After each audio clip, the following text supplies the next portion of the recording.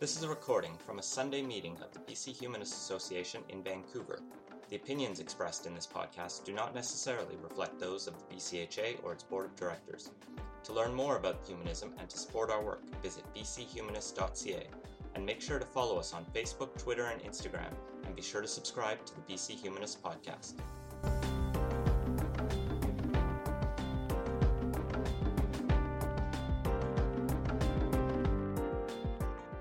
So I'm going to talk a little bit about this book that came out earlier this year. It's called What Love Is and What It Could Be. I'm going to tell you sort of the very quick version of what's in it, so you don't need to bother to read the whole thing. Get very excited. And then I'm also going to talk to you a little bit about some new work that I'm doing that kind of takes off from the work in the book and pushes that in new directions. And this new work that I'm trying to do is going to be connecting love with happiness. So that's my kind of latest project. Certainly. Sorry about that. I do tend to talk quite quickly. If I'm doing that, just give me a wave, and I'll try to slow down. Thanks. So the book is, just to say a little bit about its background and where it comes from. I'm working on a project at the University of British Columbia, where I'm a philosophy professor, and it's called the Metaphysics of Love Project. It is funded by the Social Sciences Humanities Research Council of Canada and the Canada Research Chair, which is a government-funded program. My work is looking at romantic love, particularly. So there are many, many kinds of love. All of them, I think, are very interesting, very important. I single out romantic love not because it's the only one that matters. In fact, quite the opposite. I think it's one among many kinds that matter. But I think it raises some particularly interesting and pressing philosophical questions. So my book, What Love Is and What It Could Be, is really asking what romantic love is and what it could be. Yeah. So before I launch into more about what it says in the book, I want to start by addressing a reaction that some of you might be having at the back of your minds right now. It's something I get a lot. So this is it. You don't look like a philosopher. I promise I'm going to make this relevant to the topic of the book as well. So, as I say, I get this reaction a lot. So one day I did a Google image search to see if it was true.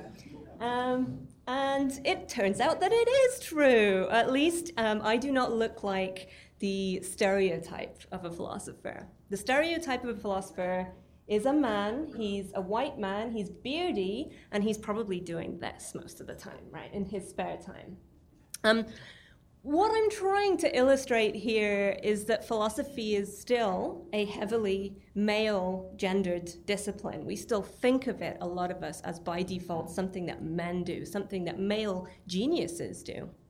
And I think this is not unrelated to the fact that, it is often associated more with the mind than with the heart. So more with thinking than with emotion, more with reason and rationality than with something like romantic love.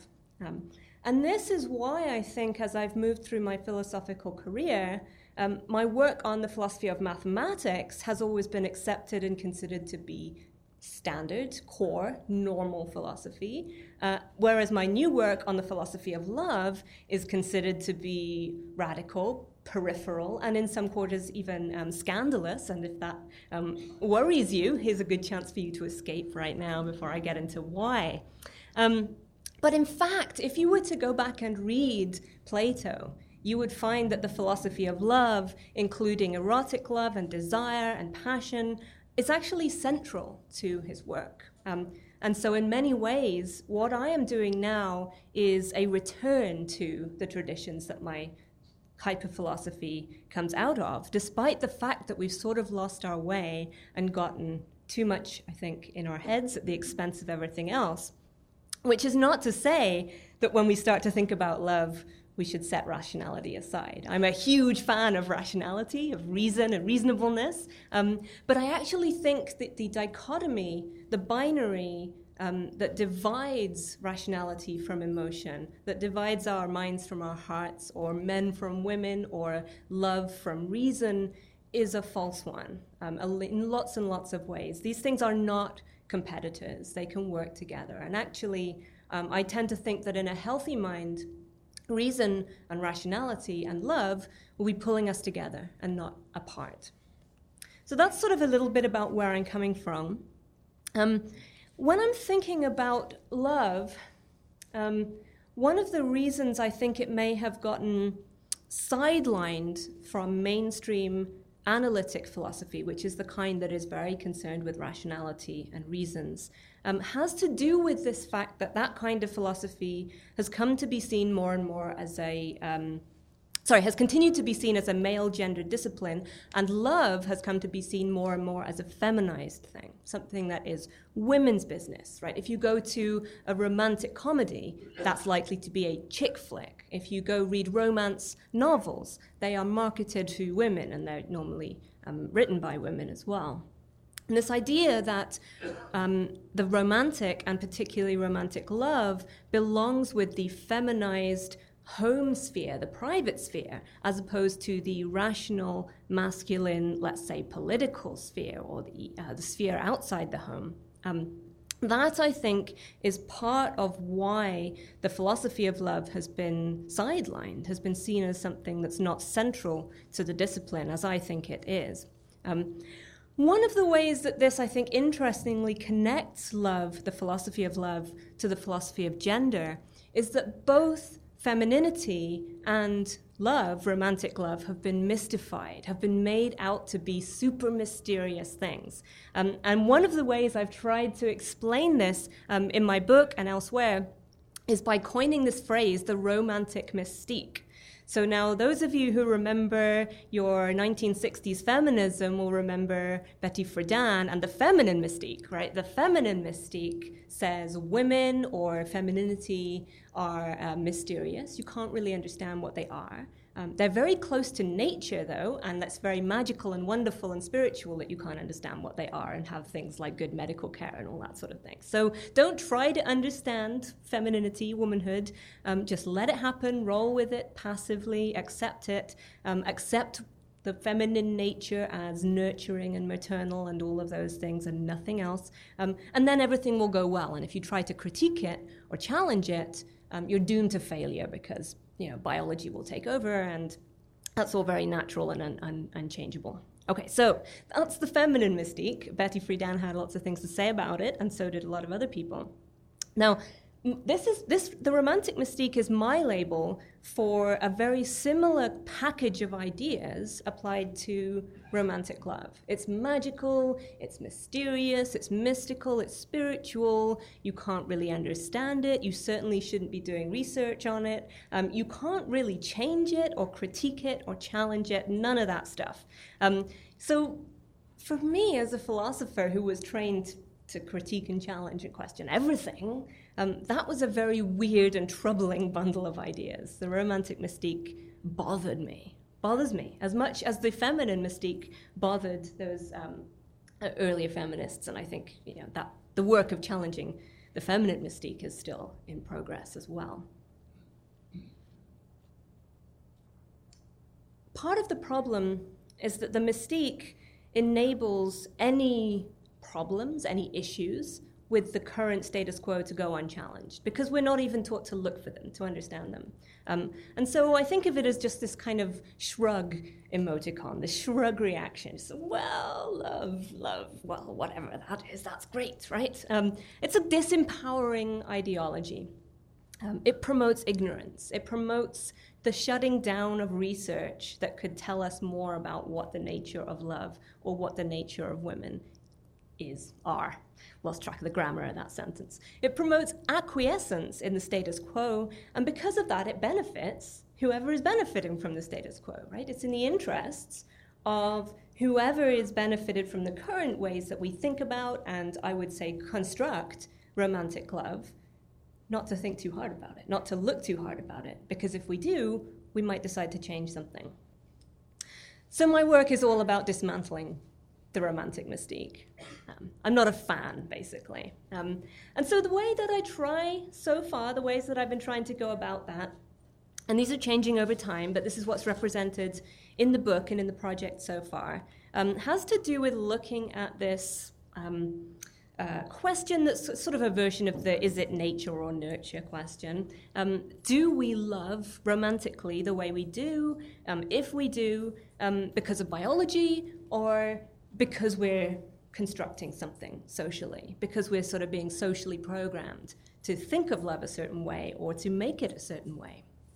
And so this question sort of hits the road when you watch something like, I don't know if any of you have seen Helen Fisher's TED Talks, where she goes into the biology of love, and she talks about the role of serotonin, things like dopamine, oxytocin, it's all brain chemistry, right? And she talks about its evolutionary history. Why would we have a brain that responds in those ways when we meet someone who's important in certain ways to us? And so she talks about this sort of the idea that way back in humans' evolutionary past, we were in a situation where we needed to form pair bonds, opposite-sex pair bonds, monogamously in order to raise children through infancy, the first few years of infancy. And that, she says, is the scientific evolutionary explanation of why romantic love evolved in our species. I have lots of questions about that, but I'm just going to set those aside for a second and move on to the other half of this picture, which is the view, which if you stop listening to biologists for a second and anthropologists and start reading humanists and literary scholars, that romantic love is something that was invented a few hundred years ago in the literature and art of dominant European cultures. Okay, so it's not something that's natural, that's evolved in us. It's something that we made up because it made for good stories, and we like to tell those stories, and then we like to try to live out those stories. And so we get this sort of again, binary division between the biological view of what love is and where it's come from, and the social construct view of what love is and where it's come from. And I'm not a fan of these binary divisions, and wherever possible, I like the answer that says both and rather than either or. Now, I do have lots of questions about the specifics of Helen Fisher's evolutionary biological story of what romantic love is, but her work, her research, she actually puts people in fMRI scanners, shows them pictures of their loved ones, and watches what their brains do. And it's hard to argue that something is going on there, right? Whatever you think about the exact evolutionary backstory that she then, I think, backfills, there's something real going on, right? Brains do something. When we fall in love, we're the same kind of thing that we are the rest of the time. We're naturally evolved human animals. We do have an evolutionary history. So I don't want to ditch everything in the biological story, although I disagree with some of Fisher's details. But there is so much of how I've been, I think, conditioned and trained to think about romantic love that goes way beyond what you can see in the brain scans, right? There is nothing coming out of those brain scans that is going to help me explain, for example, why I struggled in monogamous relationships for most of my life until somebody introduced me to the idea that it was possible to be in ethically non-monogamous relationships, polyamorous relationships, as they're sometimes called. And now that I am in such relationships, I am very comfortable and happy with that. But a lot of people will still tell me that's not love if you have two partners instead of one. That doesn't count anymore. You're not in love. If you were in love, it could only be with one person. And when people say things like that, I'm like, you are no longer on this half of the chart here. You are now in this half of the chart. That is part of the socially constructed rule set for how to do love. So I think there are both things going on here. And so the tricky thing is, how do you accommodate both, right? I want to have a dual nature theory of romantic love that can make sense of the biological reactions and responses that are happening in brains, and also accommodate the fact that there are these constraints that come from social choices about how to treat each other. this guy here is one of my favorite just illustrations of how I think about these two things. So he is William Shatner, and he's Captain Kirk, right? So you're looking at this picture, you're looking at Shatner, you're looking at this picture, you're also looking at Kirk. He's an actor playing a role, right? There's nothing weird about the fact that you are looking at both. That's just, once you understand the relationship between the two, perfectly obvious, right? I think love is like that, right? Once you understand the relationship between the biology and the social construct, the social rules, it's just like an actor playing a role. So we've got the stuff in our heads, it goes off, whatever it does, it has the evolutionary background that it has, but then we hand it a script, and the script says one person at a time. And until very recently, the script used to say one person at a time of the opposite gender to you.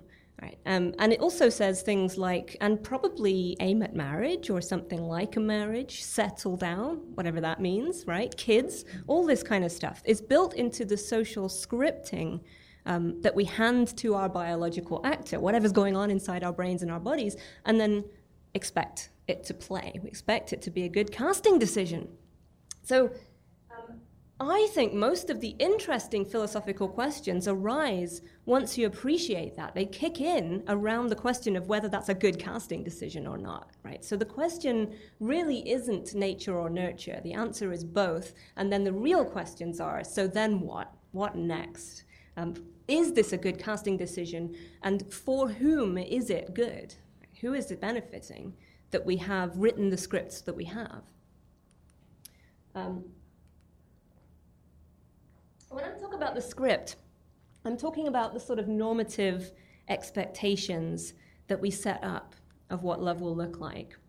We set them up by creating stories, representations, images, culture, art. And these create role models or models of what love looks like. And, you know, Google Images, again, is a very useful way to find out what that sort of thing is. It all looks for very, very similar. You get these, two people, probably opposite sex, lots of kissing involved, right? Lots of kissing. And something about sunsets. I don't know, maybe you're supposed to go off into the sunset, some sort of happy ever after. This is all part of the script that we're writing. These are our representations or models. And when we keep laying these representations over one another, we eventually create what I call a composite image.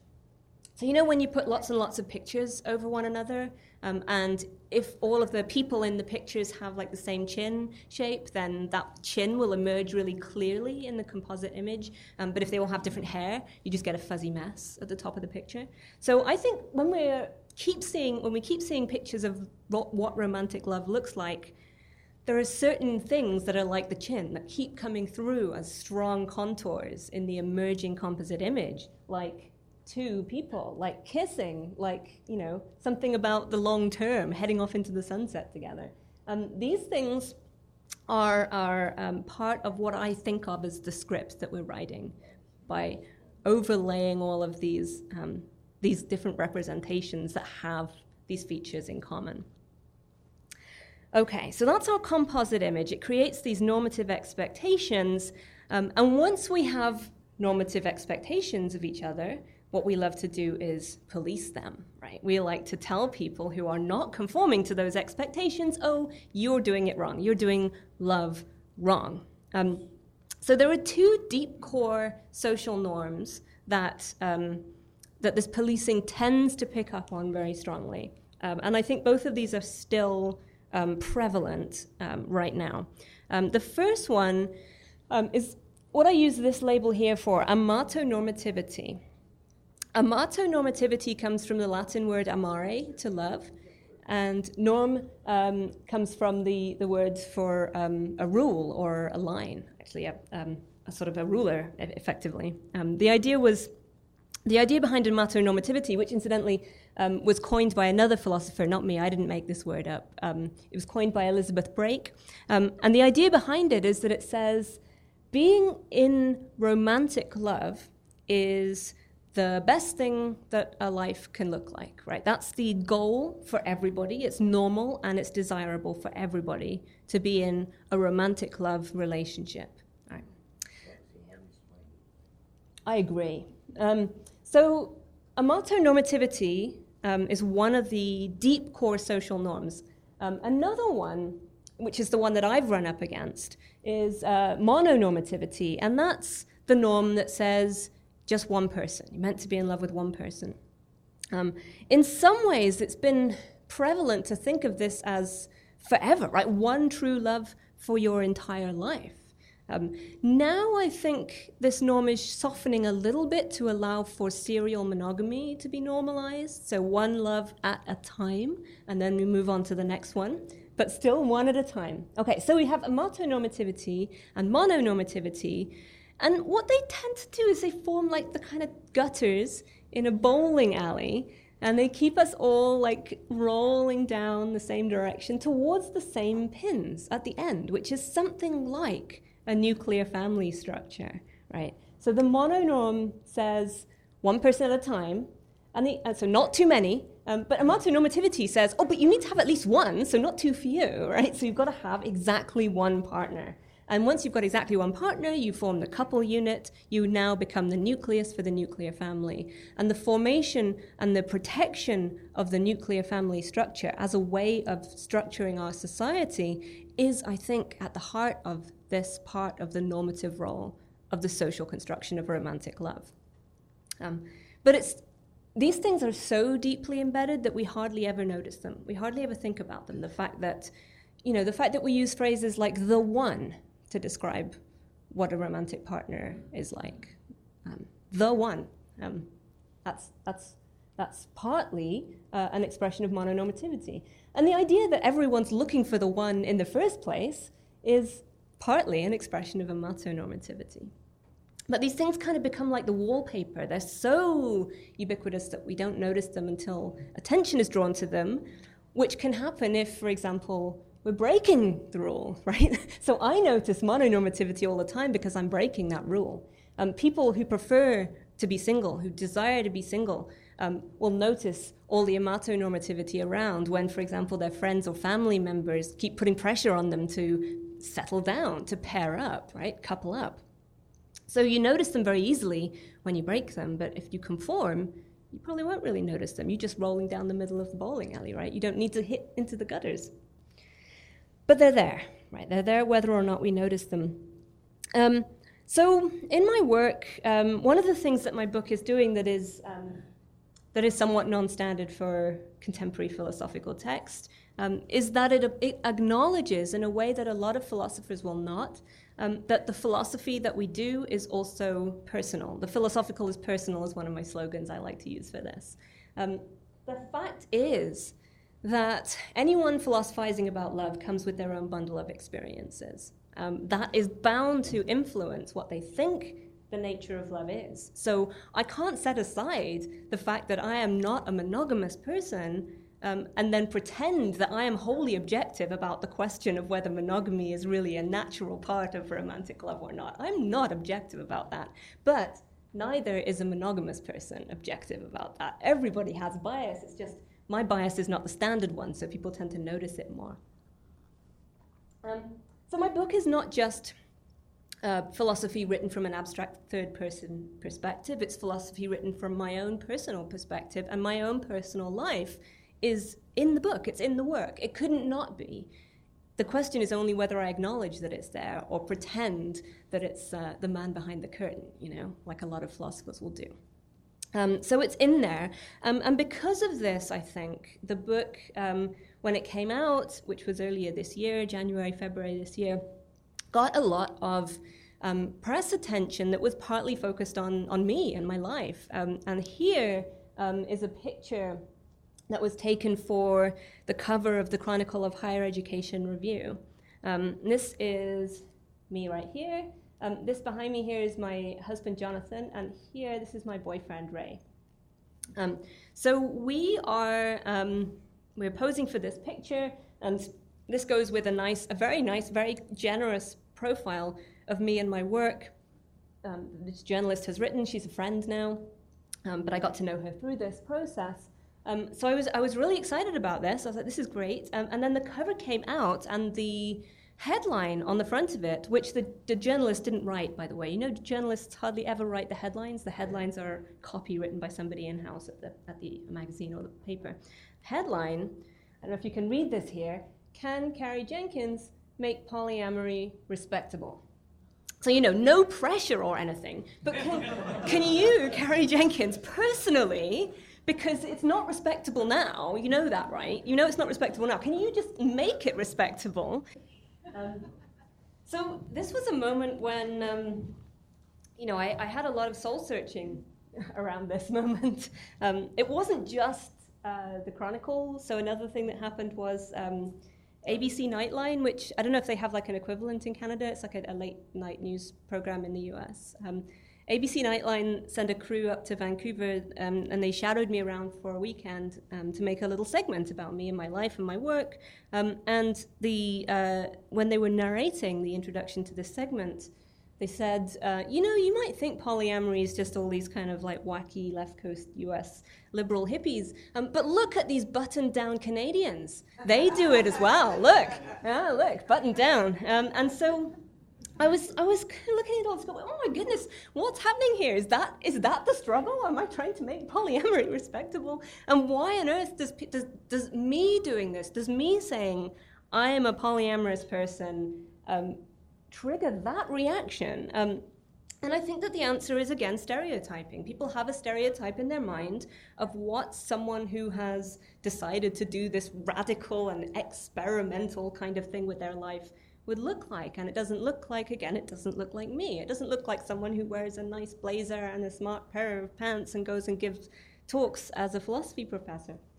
And so, you know, that again, I think, is part of this sort of interplay of how our social constructs are policed and the ways that we normatively constrain people. So I get put into a rebel box because I'm in two relationships.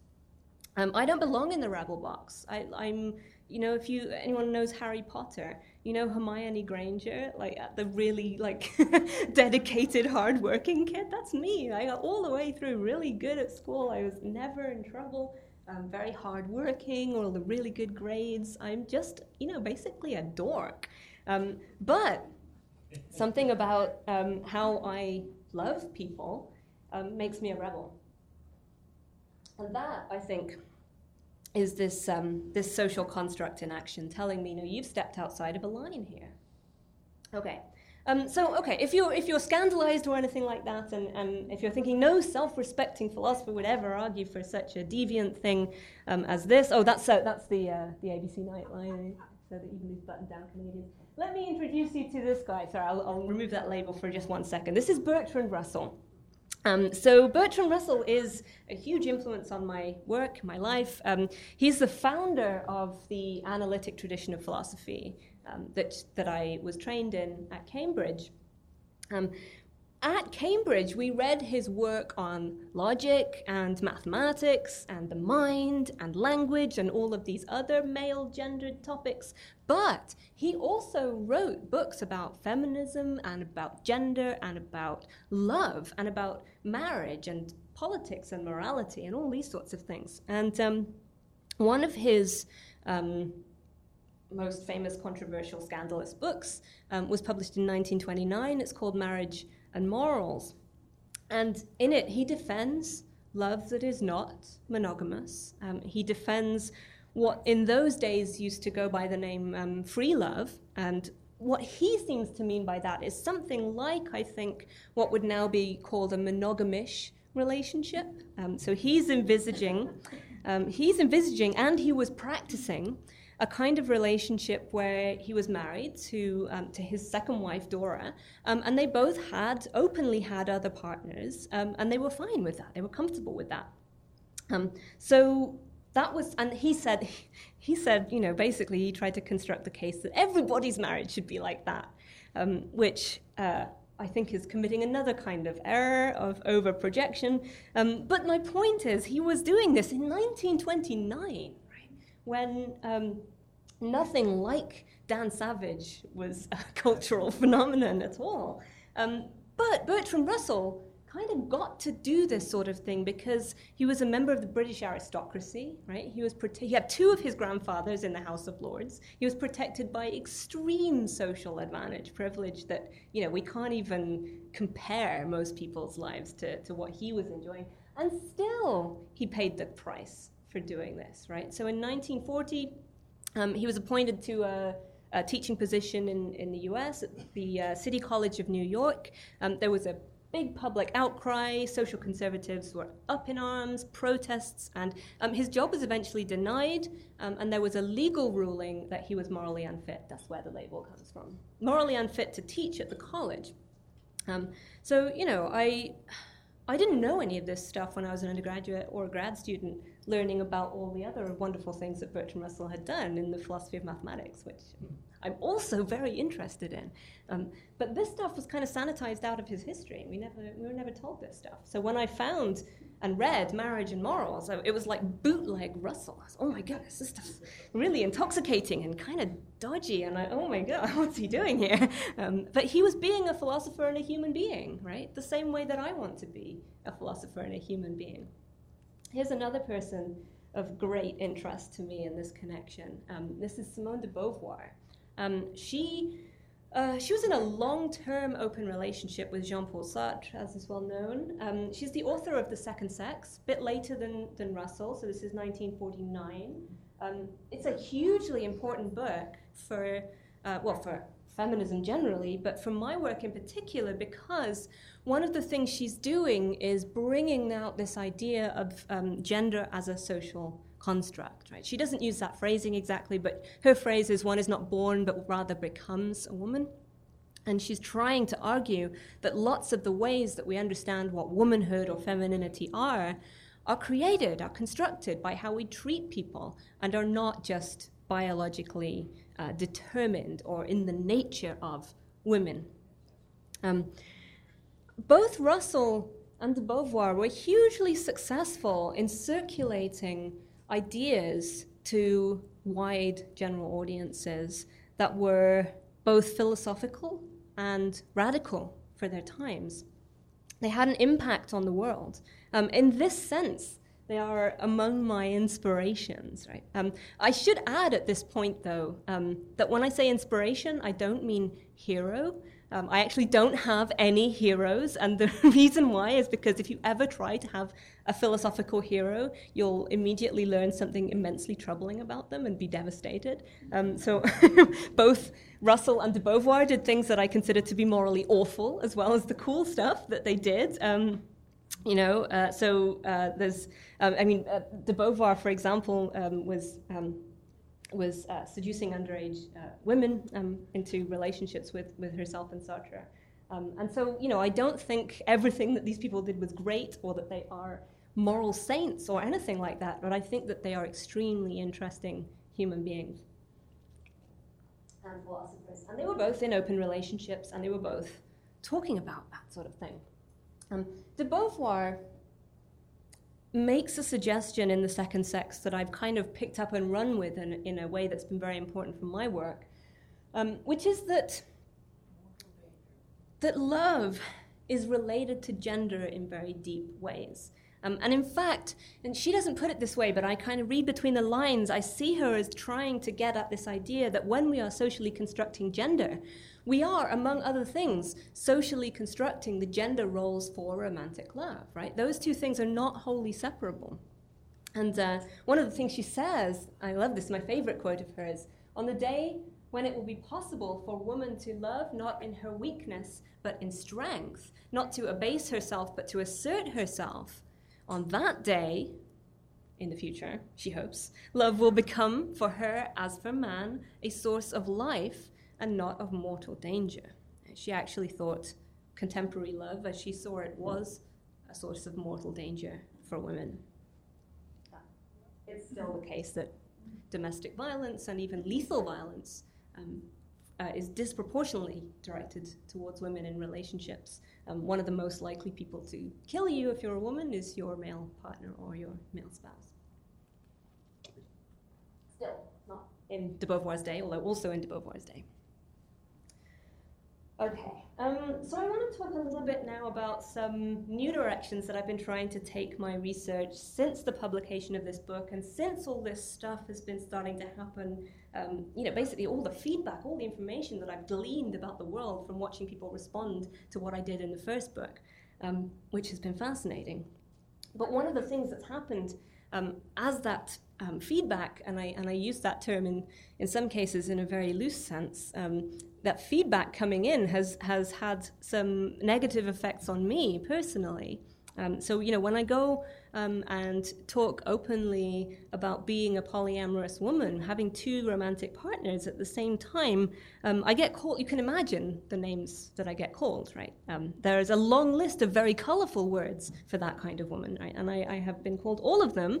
I get hate email a lot, and I get comments on things like YouTube videos that tell me I have to go choke myself, and that I'm a piece of trash. And this is a very common thing for women in public life, especially women with ideas who are doing life wrong. We get a lot of this. But one of the impacts of it has been sadness, depression, right? It makes me struggle with continuing to do the work that I do. So one of the things that I've been wondering about as this process happens is what are the connections between love and happiness and emotional contentment. Because I love what I do, and I feel very sad about what happens when I do it. Right? There's something going on there. That process is of value to me. It's meaningful to me, but it's not nice. Nothing nice about being in the public eye in this way. And this goes even deeper than the trolling. I'm actually an introvert, and I'm quite naturally, I'm not a natural performer. It takes a lot of work for me to stand up here and kind of, perform and make myself vulnerable in these ways. And I do it because I see the value of it, right? I see changes happening in the world, like that, the cover of that Chronicle issue.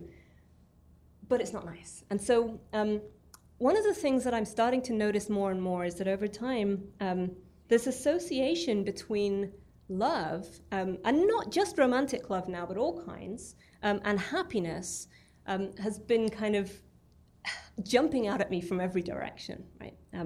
And, for a depressed person who still considers herself to be in love, I'm wondering, what does this mean, right? How can I be... It's supposed to make you happy. I'm sad, but I'm still in love. So what's going on there? One of the ways that it's been jumping out at me is that I've been doing some empirical studies with some collaborators. A couple of them are philosophers, and one is a social scientist who knows how to do the empirical side of this sort of research. And we've been trying to get people to respond in open-ended, free-form prose ways to questions like, what do you think you use to tell when someone else is in love? Or what is love like for you? How do you experience it? And just try and get people to give us their own impressions about that. What do we look for in other people? Do we look for the same signs of love in someone else that we would look for in ourselves? Actually, our very early analysis of the data that we're getting suggests maybe not. So that's fascinating. So one of the things that keeps coming up is you can see it in their eyes, right? Third personally, I can see in their eyes if someone is in love.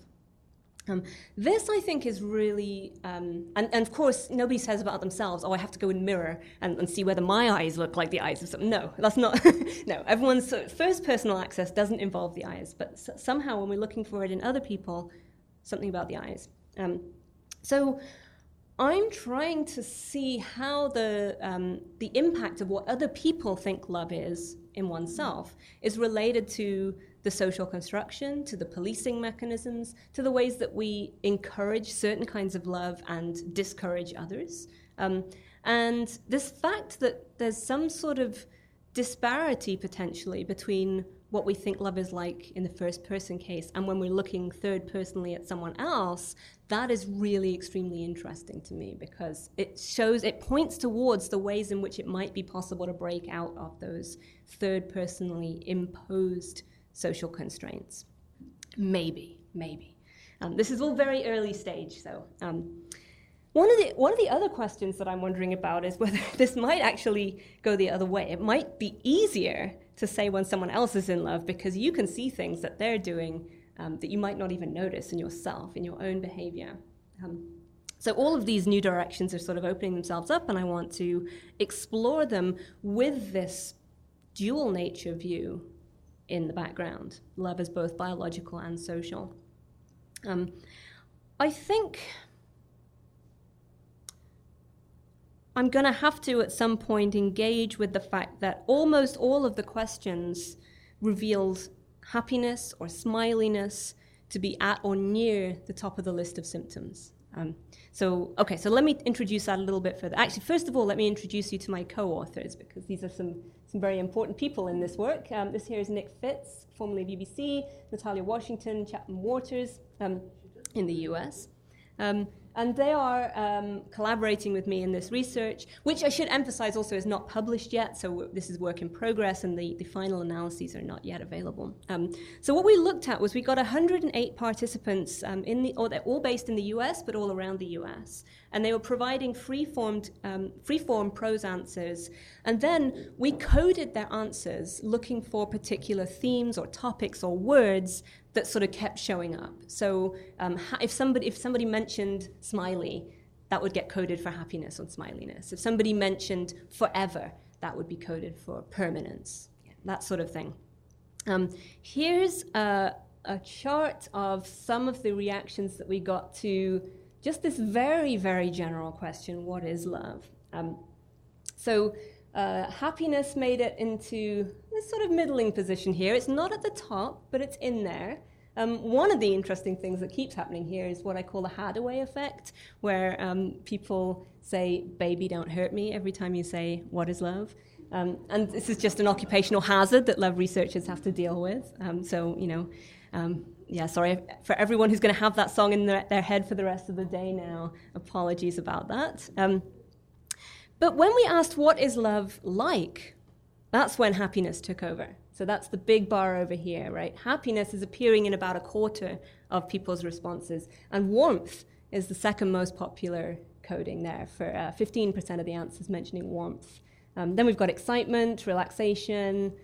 This bar here that's labeled universal quantifier means that the person mentioned something like all or every, so it encompasses everything, or it's all-inclusive, or it means everything to me. People who are using phrases like that, that's what that bar represents. In case anyone thought things were getting easier here, because we have fewer bars, this here is the MISC bar, so no, it hasn't gotten easier. It's just we've sort of simplified it a little bit more. Here we've got trust, completeness, emotional connection, and down here a little bar for life and death. What I really notice here is just how much bigger happiness is than any of these other themes. Happiness is huge in these conceptions of what love is like, what it's like to experience love. So here's the other question that we asked. How do you know when someone else is in love? And here, the answers are a little bit more spread out, but look at that first bar again. And now it's gone to over 25%, right? Nearly 30, happy, smiley. The other things that you see here, though, are the eyes and talking about someone. So the idea that you can tell if someone's in love because they talk about them all the time. That's one of the things that I think is a very interesting third personal symptom, right? You might not notice yourself doing it so much if you're talking about someone all the time, but your friends might have noticed that you're doing it. So this happiness feature, it's dominating both this question, how do you know when someone else is in love, and that question about what love is like. And so I'm wondering, what is this? What is this happy ever after business? The philosophy of happiness has provided me with some little starting points, and I'm just starting to explore this right now. But one of the starting points, and I think this is going to be really important, is the distinction between two sort of notions of happiness, two broad conceptions of what it means to be happy. And some bits of jargon that sometimes get floated around here are eudaimonic and hedonic. So The eudaimonic is just well-being, something about your life going well. So you might have a sort of feeling of contentment, or you might have a feeling of satisfaction with your life. But the hedonic conception is this sort of buzzy pleasure thing, right? So you're actually like, yes, I feel really positive today. Everything's going nicely and, I feel good. You could actually feel bad and think your life is going well, right? So that's the difference between those two different notions of happiness. One is more about a nice feeling, and one is whether your life is going well, right? What about sad love? How's that going to fit into this picture? And what is this whole business of the pursuit of happiness anyway? Is happiness what we fall in love for? Is happiness what we do anything for? I'm not sure. Like when I think about the project, coming back to the project of doing this book, and how sad it's made me, because I've seen how people react to my being out there in the world and saying these things. Maybe I thought the world had gotten a bit further than it has, to be honest. I was a little surprised and disappointed. And then the election happened last November after I sent this manuscript off to the publisher, and I thought, yes, we're flying backwards. This is bad. Things are much worse than I thought. But I think happiness wasn't really why I was doing any of this stuff in the first place, right? And I think happiness was also not why I fell in love. And so when people kept saying in these reactions, in these responses to what love is like, they kept mentioning happiness and smiliness, it puzzled me, right? Why think happiness is what it's all about anyway? The other piece of philosophical background that I'm going to try in my new work to incorporate here is this idea. It comes out of Henry Sidgwick, who was an ethicist in a little bit earlier than Bertrand Russell.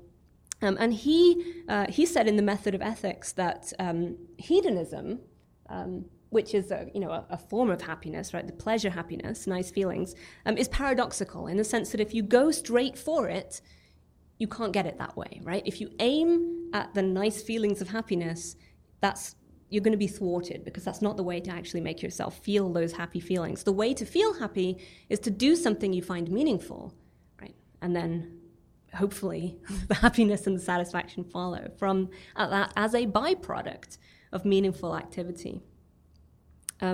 So what that suggests to me is a connection between happiness and something else that Simone de Beauvoir thought was really important, namely agency. She often used the word authenticity for this. So she's an existentialist philosopher, and she thinks that the most important thing in having a good life, an authentic life, is having one in which you are making your decisions freely, exercising your free will, and becoming a full human being, not somebody's other. Right? This is the word she often uses for women, and particularly in relationships with men. They become the other, not a full subject, not a full self.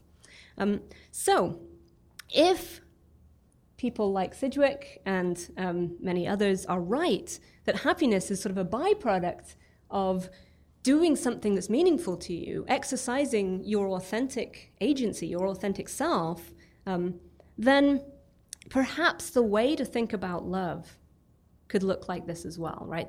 You don't aim for those blissful love feelings, but you have a love relationship that's meaningful, and perhaps that brings those blissful feelings in its wake as a byproduct, right? Maybe that's a possibility. I'm also influenced here by, I don't know if any of you heard the phrase job crafting.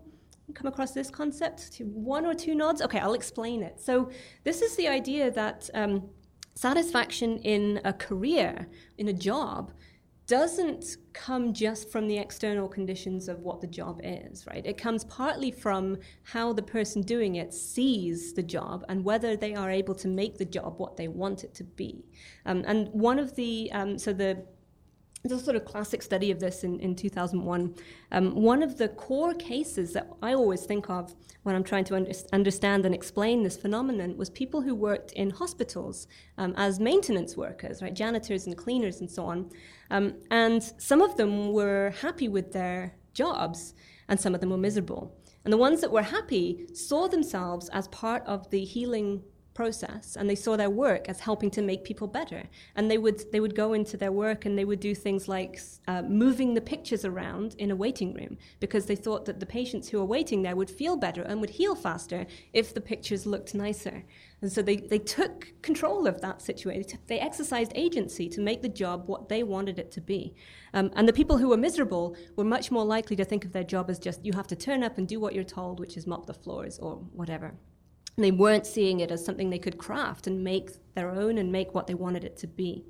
And so again, what I see, the big lesson I see in that kind of research is that happiness, feeling contented, and perhaps also this sort of more eudaimonic notion of happiness, having a good life, having well-being, has a lot to do with having agency, right? Being able to do life the way you want to do life. And I think this points even deeper into worries about how we know our own hearts and our own minds. So the other part of happiness research that's not done by philosophers, but by psychologists and other scientists, is this really troubling self-report-based studying of how happy people are. The reason I say it's really troubling to base research on how happy people report themselves as being is that that's only one way of measuring, right? So if you looked from the outside, you might see something different than what the person reports themselves, right? We saw that potentially in the love studies, I think. And in the case of happiness, this has actually been studied already.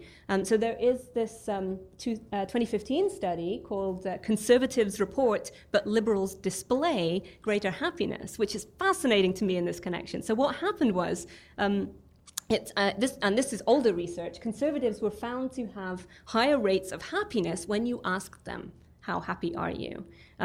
But if you used other measures like how much positive vocabulary people were using and how many smiles they were showing, then the liberals came out happier. And this is fascinating to me, partly because it shows up these potential differences between what we see in other people and what we report about ourselves. And, it doesn't tell you who's right? It doesn't tell you which kind of measure is the correct measure. It just tells you there is something deep and important about the difference between looking at yourself and looking at other people.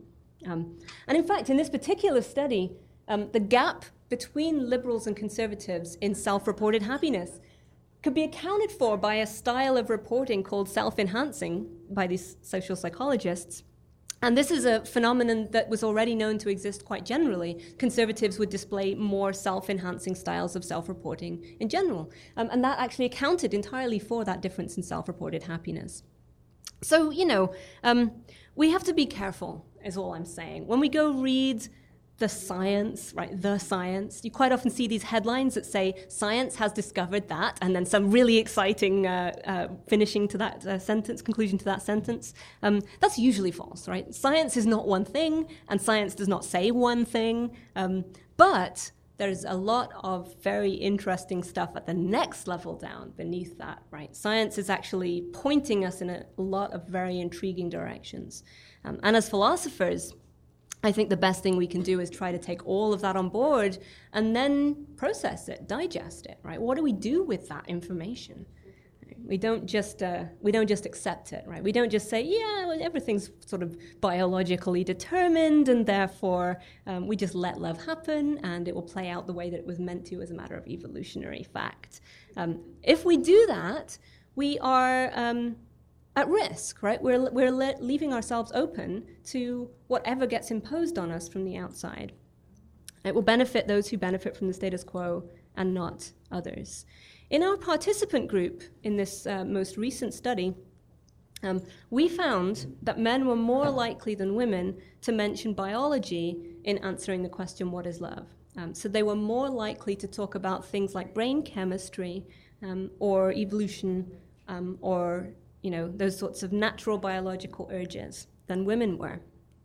Women, on the other hand, were more likely than the men to agree that love is a free choice, that's something we have agency over, something we have a certain amount of control over. This was fascinating to me, partly because it links back to my initial worries about the romantic mystique as a disempowering ideology, right, that encourages us to acquiesce, not to take action, not to challenge, not to critique, but to accept things as just determined the way they are, natural.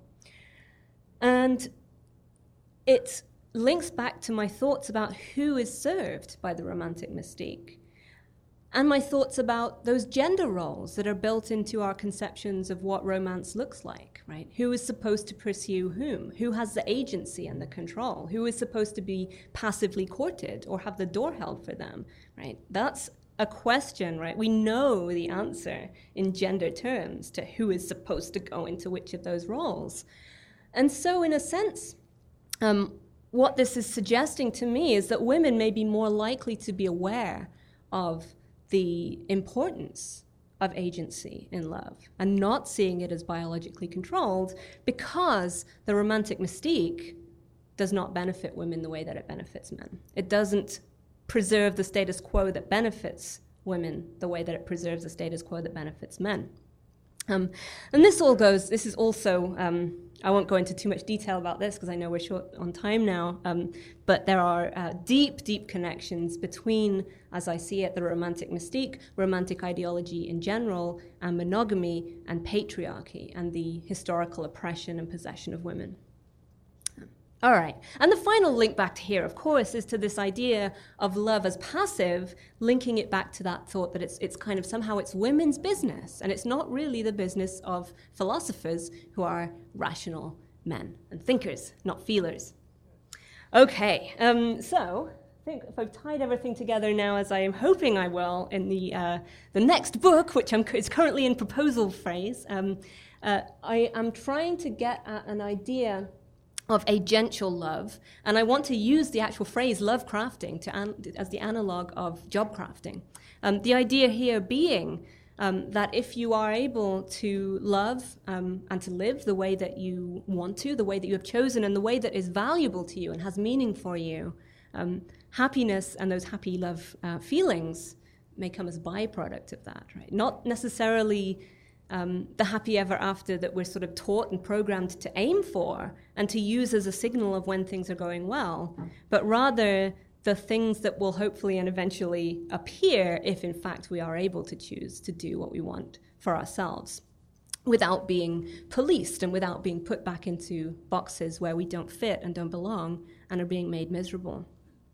So I'm going to have to wrap up there. Thank you all very much for coming out and listening. I think we have about a half hour, 25 minutes now for questions. If you want to learn more about me and my work, you can find me on the usual social media sites, and my website is carriejenkins.net. Okay, thank you very much.